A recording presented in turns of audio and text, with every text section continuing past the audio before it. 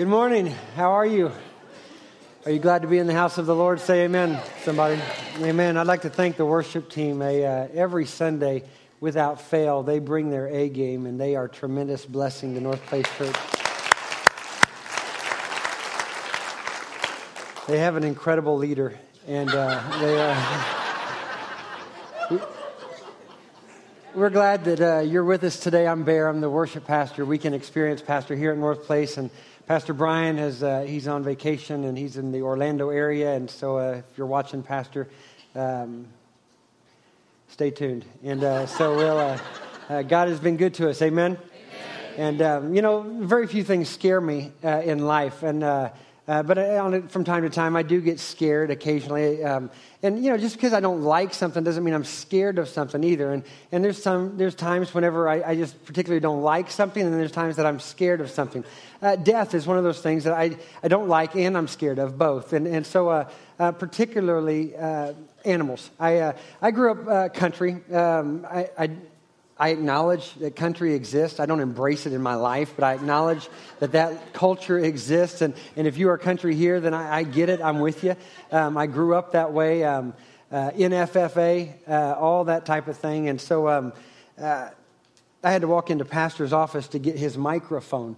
This is a special microphone. I was nervous about getting it anyway, simply because the anointing. But on top of that, I walked by the deer head that he had on his wall, and when you walk by that deer head, it's the antlers that are so domineering in your face, and I got through the deer head only to see the bear that was on his floor spread across there with its mouth open to eat me. And I'm scared of death from time to time, but pray for me this morning. I managed to get through it, but I do have to put the microphone back when I'm done. So God's good, amen? And He's good to His people, and the Bible says it rains on the just and the unjust. So if you are going through difficult times today, I want to encourage you, you have stepped into the right place. And if you are coasting through life and all seems well, I will also encourage you, you've stepped into the right place. And we continue our series on animation on the movie Up today. How many have seen the movie Up? You've seen it? How many have not seen it? Raise your hand. You're in for a treat, whether you've seen it or not seen it. I'm not a movie repeat watcher. There are a few movies that I will watch over and over again. Any of the Bourne Identities, I will watch over and over and over again. Up is one of those movies, made for children, really adults. It's one of those movies when you watch it and you grasp the idea, and in my opinion, it is, bar none, one of the greatest love stories ever told. Today's message is about commitment and kept promises and finding fulfillment in life, a message about our relationship with God and our family and ourselves. Let me give you a snapshot of Carl's life. That was Carl and Ellie that you just saw there. Carl was a balloon salesman, fell in love at a very young age, and then that young love matured and grew into a lifelong commitment. But the snapshot of Carl's life is just that. Life kicks in, just like it has for everybody here. How many are married? Raise your hand. All right, you understand what I'm saying, and you understand how this is so emotional when you watch this, because it's a story of two people that find love, and the love never dies. But life kicks in. And all their dreams, their goals, their ambitions and hopes all seem to fade away simply because life kicked in. First it was an injury, then hospital bills, medical bills, then something happens on the automobile, and then something happens on the house, and the finances begin to deplete, and all of a sudden our dreams and goals of Carl and Ellie and their life seems to fade away. That's the snapshot. In my opinion, Up took you 8.5 minutes of the greatest love story ever told, what Twilight couldn't do in 4 books. And incredible. Thank you, Up. If you have your Bible, turn with me to Ecclesiastes. Ecclesiastes chapter number 1, if you have your Bible. If you don't have your Bible, you'll see it on the screens behind me, right in front of you. Just simply read along with me. I'm going to give you a synopsis and a quick, in-depth overview of Solomon. Solomon was the son of David. He was the heir apparent and the king over Jerusalem after David's death. And actually, right before David died, he handed over the reign to Solomon. Solomon lived to the age of 60, and at 20 years old, he took over as king over Jerusalem. Solomon was the wisest, richest, and most powerful man ever to have walked on the earth. He was an incredible human being, and we pick up in chapter 1 of Ecclesiastes, verse number 1, and this is where we begin reading right when Solomon is at his deathbed towards the end of his life. Again, the most knowledgeable, the most wealthy, and the most powerful man in his time. The words of the teacher, son of David, king in Jerusalem. Meaningless, meaningless, says the teacher. Utterly meaningless. Everything is meaningless. What do you do? What do people gain from their labors, at which they toil under the sun? And generations come and generations go, but the earth remains forever. The sun rises and the sun sets and hurries back to where it rises again. The wind blows to the south and it turns to the north. Round and round it goes, ever returning on its course. All streams flow into the sea, yet the sea is never full. To the place the streams come from, there they return again. All things are wearisome, more than one can say, and the eye never has enough of seeing, nor the ear its fill of hearing. What has been will be again. What has been done will be done again. There is nothing new under the sun. Is there anything of which one can say, look, this is something new? No, it was already there long ago. It was here before our time. No one remembers the former generations, and even those yet to come will not be remembered by those who follow them. Verse 12, I, the teacher, talking about Solomon, was king over Israel in Jerusalem. I applied my mind to study and to explore by wisdom all that is done under the heavens. What a heavy burden God has laid on mankind.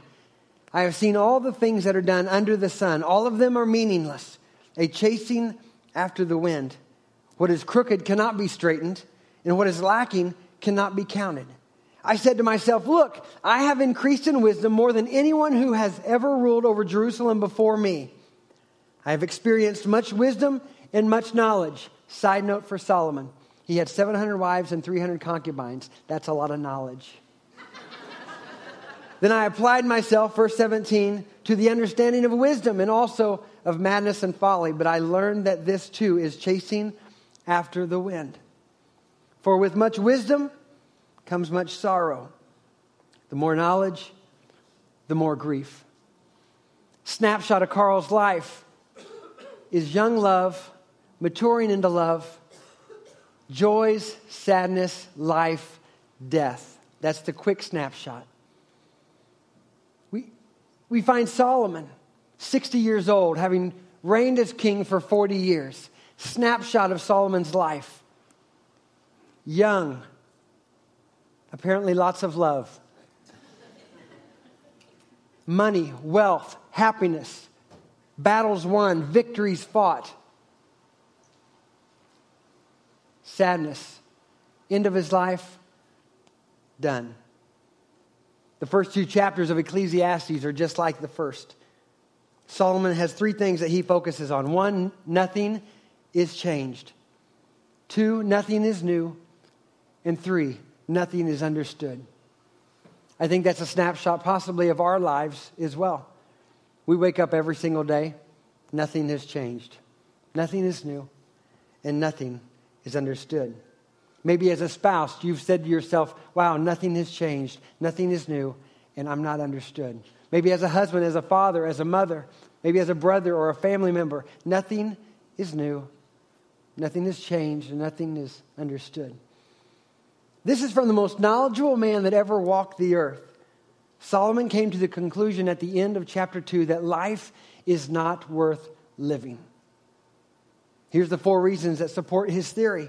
One is the monotony of life. Every day, same. You get up, you brush your teeth, you take a shower, you go to work, you come home, stressful day. Kids are there, spouse is there. You change clothes, you're too tired. You make supper. Time for bed, time for baths. Go to bed, same thing every single day, the monotony of life. Number 2, the vanity of wisdom. How frustrating it is for those that are intellectual to search out wisdom and knowledge, only to know, ultimately, that you'll never be as smart as God. Not everything will always be defined for you. Not everything will always be explained to you. Number 3, the futility of wealth. I've often said when I signed up for ministry, I didn't sign up for money or for friends. That's the way it is a lot of times. The futility of wealth. We strive and we strive and we strive. I'm a yard guy. I like my yard to look nice. I want the grass to be green. I want it to be the right height. I like the edge trimmed. I like it all blown off. I don't like weeds. All of the above. The futility of wealth. To accomplish that, I have to spend money. That's the reality of life. The water, to make it green, costs money. The machinery to keep it up costs money. The time I give costs money. The futility of wealth. All to strive for the things that we desire. And 4th, the certainty of death. How is it that Solomon, at the snapshot of his life, comes to the end of his life at 60 years old, and here he stares death right in the face? Think about all that he has truly seen. I mean, just go back, just for a snapshot, all that he's truly seen in his life. He walked with God. He was close to God. He was a king. He was the wealthiest king. He had all the power and all the knowledge. He had seen it all. He had done it all. Yet death seemed to throw him into depression. Wealth seemed to throw him into depression. Wisdom and the vanity of it seemed to throw him into depression. And the monotony of life. How mundane his life must have been to be so knowledgeable and so powerful. See, this to me gives me an excuse to every now and then ask God some questions. Every now and then to throw it up in the air and say, God, I'm not quite figuring this out. Why am I so sad? God, I don't feel like smiling today. And a lot of people ask, well, you smile a lot. Why is that? Well, the truth is I don't always feel like it, so I have to. It's a deal that it's a sacrifice of praise for me. I have to work my way through it. And I'm a pastor. I'm always happy. You have to be. That's part of life, right? To have a rough day is all right. You saw a snapshot of Carl. You saw a snapshot of Solomon. Maybe us today. Maybe we've had rough lives. Maybe we've had a season of depression. Maybe we've sampled it a time or two and we find ourselves liking depression, feeling lonely and getting accustomed to it. Maybe addicted to the loneliness and the pity that we have on ourselves. So what's the snapshot of our life? Is it family? For you, maybe it is. Is it family? Is it work? Is it happiness? Is it busyness? Is it full of love and faithfulness, or is it full of frustration and disappointment? Are we constantly trying to achieve love so that we feel we've earned our love? You know, we're talking about a love story, and we have a lot of questions in life, and we're a pretty diverse group of people here today. And I assume that all of our questions are different. Your questions aren't like mine, and mine aren't like yours. And I have a lot of questions in life. I mean, how loving are we truly? I mean, really loving. How complimentary are we? How affirming are we? How devoted are we? Husbands, wives, moms and dads. How devoted truly are we? How much time do we spend with those we love? And I'm not just talking about time. I'm talking about undivided time. Questions that I often ask myself.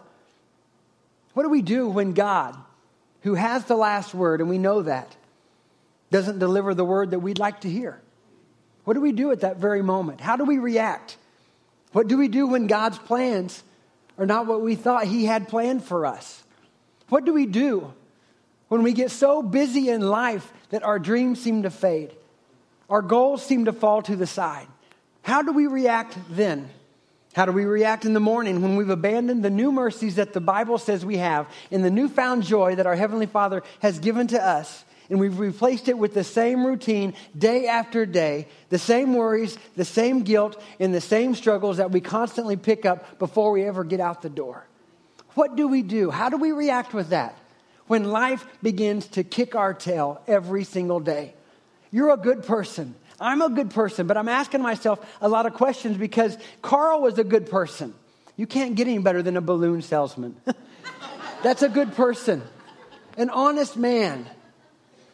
But when the automobile breaks down, when the house breaks down, when medical bills come, when you want to have a baby and you end up with none or you end up with more than what you planned. What do you do then when life kicks in? How do you do that? How do you handle that? Because before you know it, your dreams fall to the side. Where are those days? You remember those days when you gave your life to the Lord? Remember how freeing? Do you remember those days when you enjoyed worship? Do you remember those days when you were hungry for the Word of God? Do you remember those days when you struggled because you didn't do your devotions in the morning? Where are those days? I mean, I'm talking about feelings, and I'm preaching, if not to you, to myself, because I've walked through a season of life sometimes not feeling. Sometimes we're good at going through life. Have you ever realized that you work so that you can work? You work so that you can drive a car to work. You work just to keep up with your house, and it's a vicious cycle in life. I mean, that's what Carl went through. That's what Solomon went through. That's what we go through. Life. Life's emotions, being a father, being a mama, being a loving son, being a loving daughter, a friend, a best friend, a lover, a teacher, a husband, a wife, a communicator of the gospel, if not by words, then by our life. How do we react when, just like Carl, the dream falls away and we struggle because we weren't the dreamer? What then? This is about breaking the mundane in our lives. Living without the lackadaisical attitudes that come over time. And I'm not just talking about doing away with the languid culture that God has wired you with. I'm talking about the stresses of work, the stresses of family, stresses of children and of spouses, and of mistaken steps in your life, and unreached goals and potential, and ungrabbed dreams, and all the handful of opportunities missed simply because of the lack of passion for life, the lack of understanding the liberty that we have in this great nation, and missing out on the lover of our soul, Jesus Christ. Something I've noticed in my own life. My expectations for God oftentimes never match up to my experiences with Him.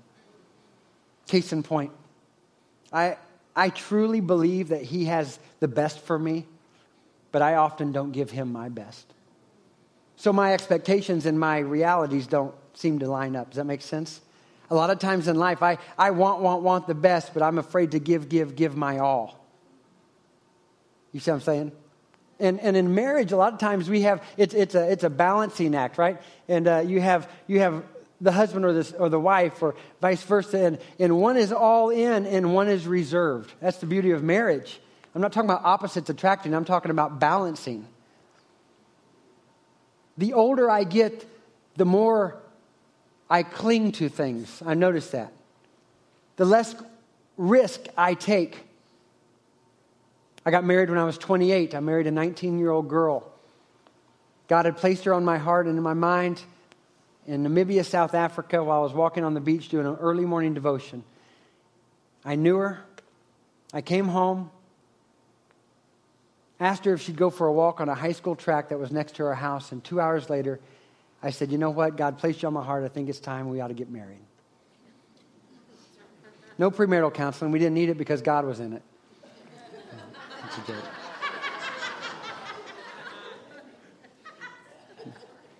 Young love. What a good time we had. Figuring life out together. Getting up in the middle of the night and going eating if we wanted to. Walking in the rain if we wanted to. But the older I get, I'm close to 39. I'm 38 now, getting ready to be 39. And I notice it's just a matter of one-word differences in our sentences. You say, what do you mean? I mean like this. Hey, don't do that. You're going to get wet if you jump in that puddle. Where she says, hey, do that. You're going to get wet. You see what I'm saying? It's a difference. The older I get, fellas, I know you know what I'm saying. I'm holding on to the risk. Hey, don't do that. You're going to get messy. Hey, let's do that. We're going to get messy. It's a balancing act in life and in marriage. And you see that with Carl and with Ellie. Ellie was the go, go, go, go, go, go, go, go, go. Let's do it. We're living the dream. Why Carl was sitting there thinking, but I'm living for the dream. I'm trying to achieve it. And he kept looking at the picture on the mantle, and he was working hard to get to it. All the while, Ellie was saying, no, I'm living the dream with you. So in our lives, we fall short oftentimes, and we want the best from God, but it's rare we give the best to God. Or another case in point, here's one. We want our families to know Christ, but we can't sit through Thanksgiving supper long enough to show them Christ. Good example. That's a case in point. Here's another one. We want attention from our spouse, yet we struggle to give attention to our spouse. You see how it doesn't always match up in our lives. A lot of us are unwillingly and willingly on a path towards mediocrity and average. I find myself there often. When we were never made to be average. Most of us are content with simply surviving this world when God hasn't called us to survive. He called us to change the world. So a man walks into a restaurant, stands on a chair, lifts his hands up, and he says, anybody in here? Come on up here because I can whoop you. Come on. Nobody says a word. So he lifts his hands a little higher, and he said, I said, anybody in this restaurant, come on. I'll whip you. Nobody says anything. So he takes another chair and he stacks it on top so he's a little bit higher, and he lifts his hands a little bit higher and he says, I said if there's anybody in this town, come on down, let me whip you. Nothing. So he pulls out his stool, does away with the chairs, sits a little bit higher, stands up as strong as he can on his tippy toes, lifts his hands and says, anybody in this state, bring it. I'm right here, let me whip you. Nothing. So he does the ultimate. He does away with all the chairs, all the stools. He gets a ladder, climbs up on the roof, stands on top of the restaurant, shouts it out as loud as he can. Anybody in this country, come on down and let me whip you. I know I can. Here comes a guy, gets a ladder, walks up, hits him one time. The guy falls out, knocked out. He opens his eyes and he wakes up and he says, well, I guess I took in too much territory, didn't I? I think that happens in our life. I think a lot of times that we allow the devil to take too much territory. We don't say anything, we don't say anything, we don't say anything. You just see what I'm saying? We let him come in and we let him sneak in. And he sneaks in the mundane. He sneaks in the monotony. He sneaks in our everyday lives. And I'll be honest, it's very normative for me to take the lashing of mediocrity and the agony of the mundane and the vicious cycle of ordinary life, only to get home where your love is on full display in your spouse and in your children, only for them to hear you say, no, I'm too tired today.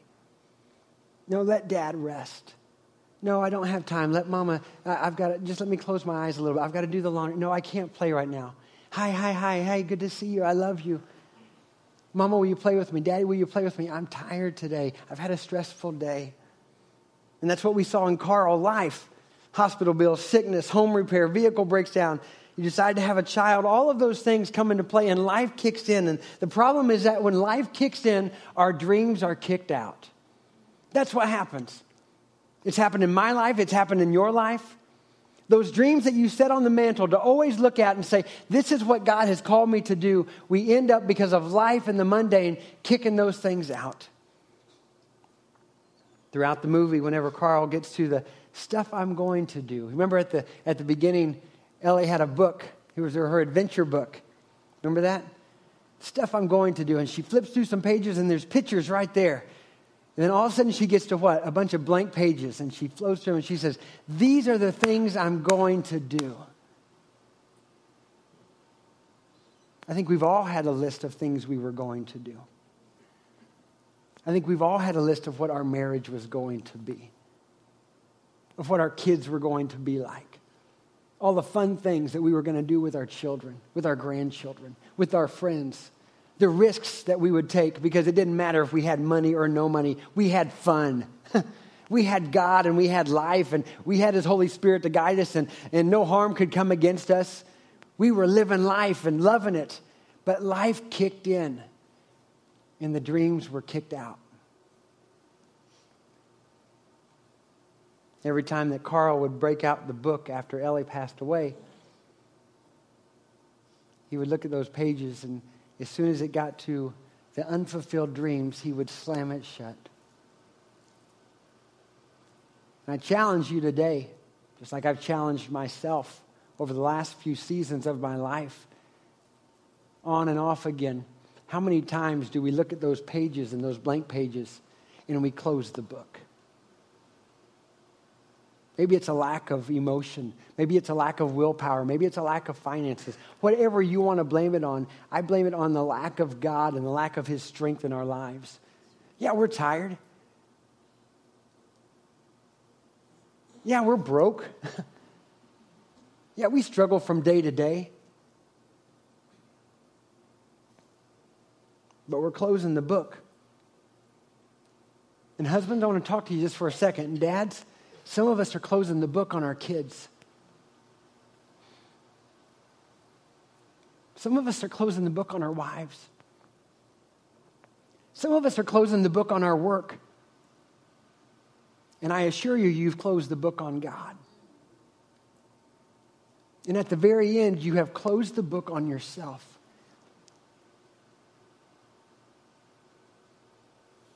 Our dreams are gone at times because dreams are empty without the dreamer. So in Carl's snapshot, his wife passed away.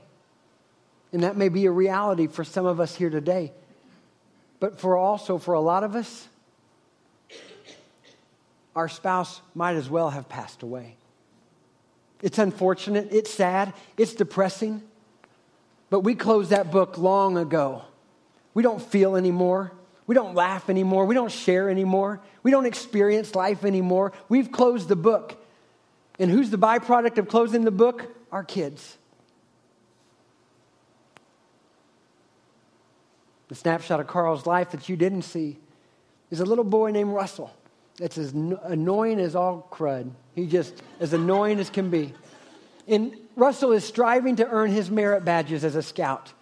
And he runs into a grumpy, old, decrepit, frustrating, mean old man in Carl because the dream had gone on without him and he felt like he hadn't fulfilled his lifelong achievement. And that was just to get to Paradise Falls with Ellie. So I'm going to ask you just for a second to take Paradise Falls and replace it with happiness. Take Paradise Falls and replace it with joy. Take Paradise Falls and replace it with new mercies. A lot of us walk through life forgetting that we have new mercies every single day. But what we do is we get up in the morning and we carry out the same guilt that we walked in with. And it's frustrating not only to us, but it's frustrating to our families. It's frustrating to our friends.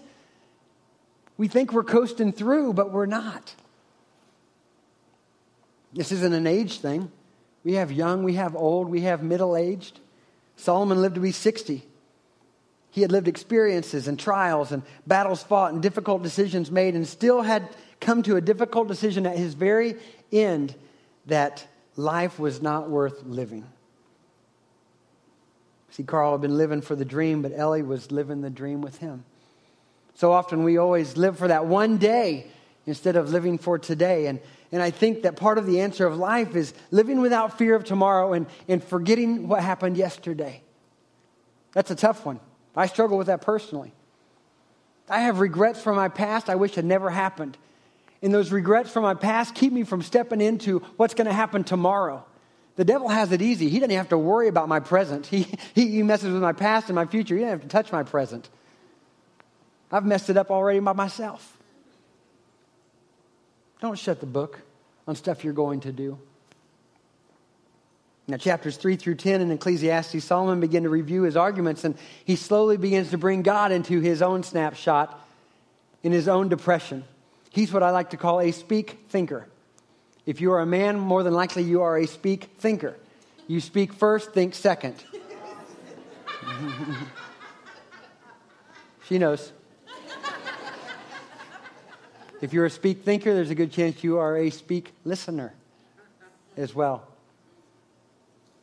Part of our makeup.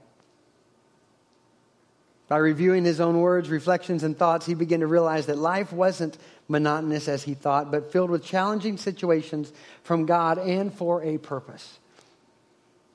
Also, wealth Remember all those things that he struggled with, the mundane life, the futility of wealth, and the vanity of wisdom, and the certainty of death, those areas that he really struggled with.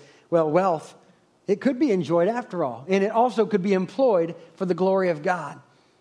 And though man's wisdom could never explain everything, it was better to follow God's wisdom than man's folly, he says.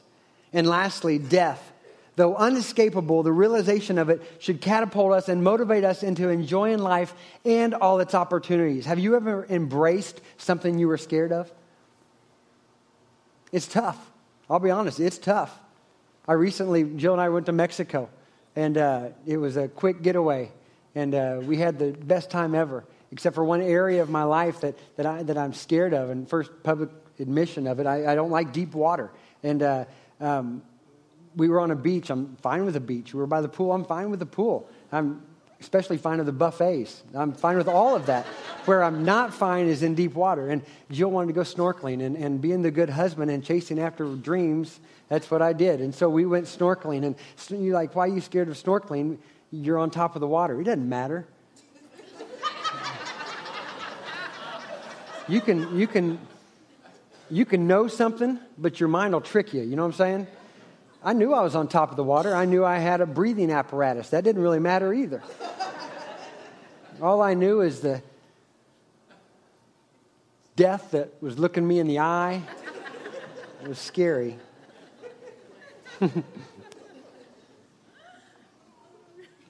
Death is unescapable. The Bible says that it's appointed to man once to die. It's unescapable. So you know it's there, so why not live today? Why not embrace all that God has for us today? Why not embrace His love? Why not embrace everything, the mercies, the grace, the joy, the treasures that we have in our children, the treasures and the assets we have in our homes and in our families? Embrace it all. Yes, it's rough. At times it's super difficult. It's wearing and it's taxing, and it requires a lot of patience. Embrace it. You signed up for it. You did adult things, so enjoy it. You know what I'm saying? Grab hold of life and all that it has and all of its splendor and all that He's created. At the end of Ecclesiastes, we start to see that Solomon has done a complete 180. And so we start to see a change of heart and a change in purpose. And then he asks his listeners this. Remember at the beginning, he said, I am the preacher. Okay, that's what he said. I am the preacher. So he had listeners. So he began to admonish them and tell them this. I want you to do 4 things. I want you to look up. I want you to look within. I want you to look ahead. Then I want you to look around. So I'm going to challenge you today to do the same thing. If you're struggling in your life, if you're struggling in the mundane and the monotony that just keeps going over and over and over again and the same routine, and you've lost the joy of the Lord, and you've lost the love of your spouse, and you've lost the excitement of your children when you get home, and work has you taxed down, and work has you stressed out, and you find yourself going to bed in spite of your spouse. You find yourselves going and working in the garage to get away. You find yourselves slowing down to get home from work because of the company. And I don't know how else to talk to you except being very real, but maybe you are older and you have been in a relationship a long time, but something's just not there anymore. It was there, and you've kind of decided to let's just agree to disagree on life. Why don't you figure out, if it was that easy, you can figure out how to agree again. I believe that. I believe that you can love again. I believe that you'll get through. I asked my brother, or he asked me whenever I was married. Again, I got married at 28 and Jill was 19. And after a few years, he said, when are you having kids? I said, whenever we have money. He said, then you'll never have kids. Amen to that one. Like little leeches that just suck it all out of you. I'm asking you this morning to look up. Look up. Look within. Look ahead and look around. Look up because God loves you. Look within because you are better than you think you are in Him. The same power that raised Christ from the dead, it dwells in who? Me. Look up. Look within. Look ahead. Jeremiah 29, he has a plan to prosper you. Don't find yourself weighing down and laying in bed, struggling to get out of bed every morning because you don't have a plan anymore. Or your dream died when the dreamer died. Or your dream died when you got divorced. Or your dream died. It doesn't matter anymore. God loves you. He has a plan for you. A plan to prosper you, not to harm you. God didn't harm you. We harm us. We do this. Look up, look within, look ahead, and look around because life is not that bad. And you'll find yourself in a moment and in a season of depression, grumpy, bitter, old, and alone. And an annoying little kid named Russell will come up and give you the joy that you lacked. In Solomon's final conclusion and personal application, he presents 4 pictures of life and attaches each picture to practical admonition for the readers to heed. 4 things. Let me tell you, life's an adventure, so live by faith. Life is a gift, so enjoy it. Life is a school, so learn your lessons. And life is a stewardship, so fear God. My goal, my dream, since I was 14 years old and called into ministry in Stillwell, Oklahoma, at a family camp, was to make the name of the Lord famous. And I want to see the gospel live out in my life, my children's children, my neighbors' children, my coworkers, my friends, my family, everybody I come in contact with. And it's not because I scream it. It's not because I shout it, because I probably won't. But I promise you, I will pray, and my goal is that I live it. You want to know why I smile? Because Jesus lives in me. Because it could be worse.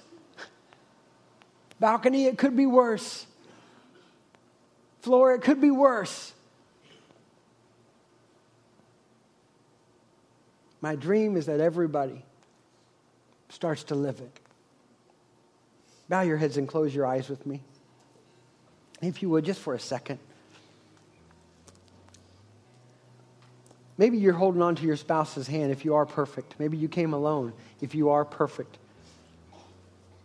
Maybe you are under the age of 50. Absolutely great. Maybe you are older than 50. Spot on. Maybe you walked in here with struggles and with trials and with tribulation and a weight that no one even knows, not even your spouse. Maybe your dream has absolutely been lost and is gone and you can't find it anymore. And the mundane and the everyday and average has conquered your very soul. God hasn't called us to be average. He hasn't called us to be average. I'm the only one standing today. And it's on purpose. I come to the end of this message, and I stand in front of you, wanting to take my first step out of average and mediocrity and into my goals and my dreams and the plans that He has for me. And I'm not going to do it in spite of my family or in spite of my spouse or without them. I'm going to do it with them because that's what I signed on for. I'm going to find a way to get to Him. I'm going to find a way to relook at everything that He's given me and with fresh eyes say, thank you, God. No, it's not perfect, but I'm not perfect, but I serve a perfect King. I serve a perfect Savior. So I'm standing first today. And this is a real challenge to you. I'm going to ask you if you're ready to take that first step back to your dream. Again, it may be a shocker to those around you. Come on, it doesn't matter this morning. You're ready to take that first step back to your dream in life. Stand with me. I'm standing first. Just stand. Wherever you are, you're ready to take that step again. Maybe you've struggled. It's all right.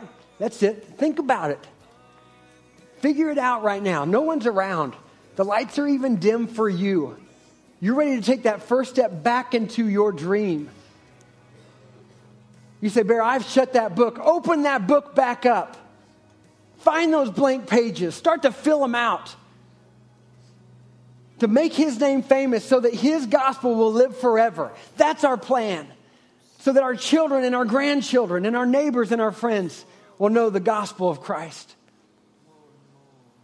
Bear, you don't understand. I've sunk so low. I don't understand.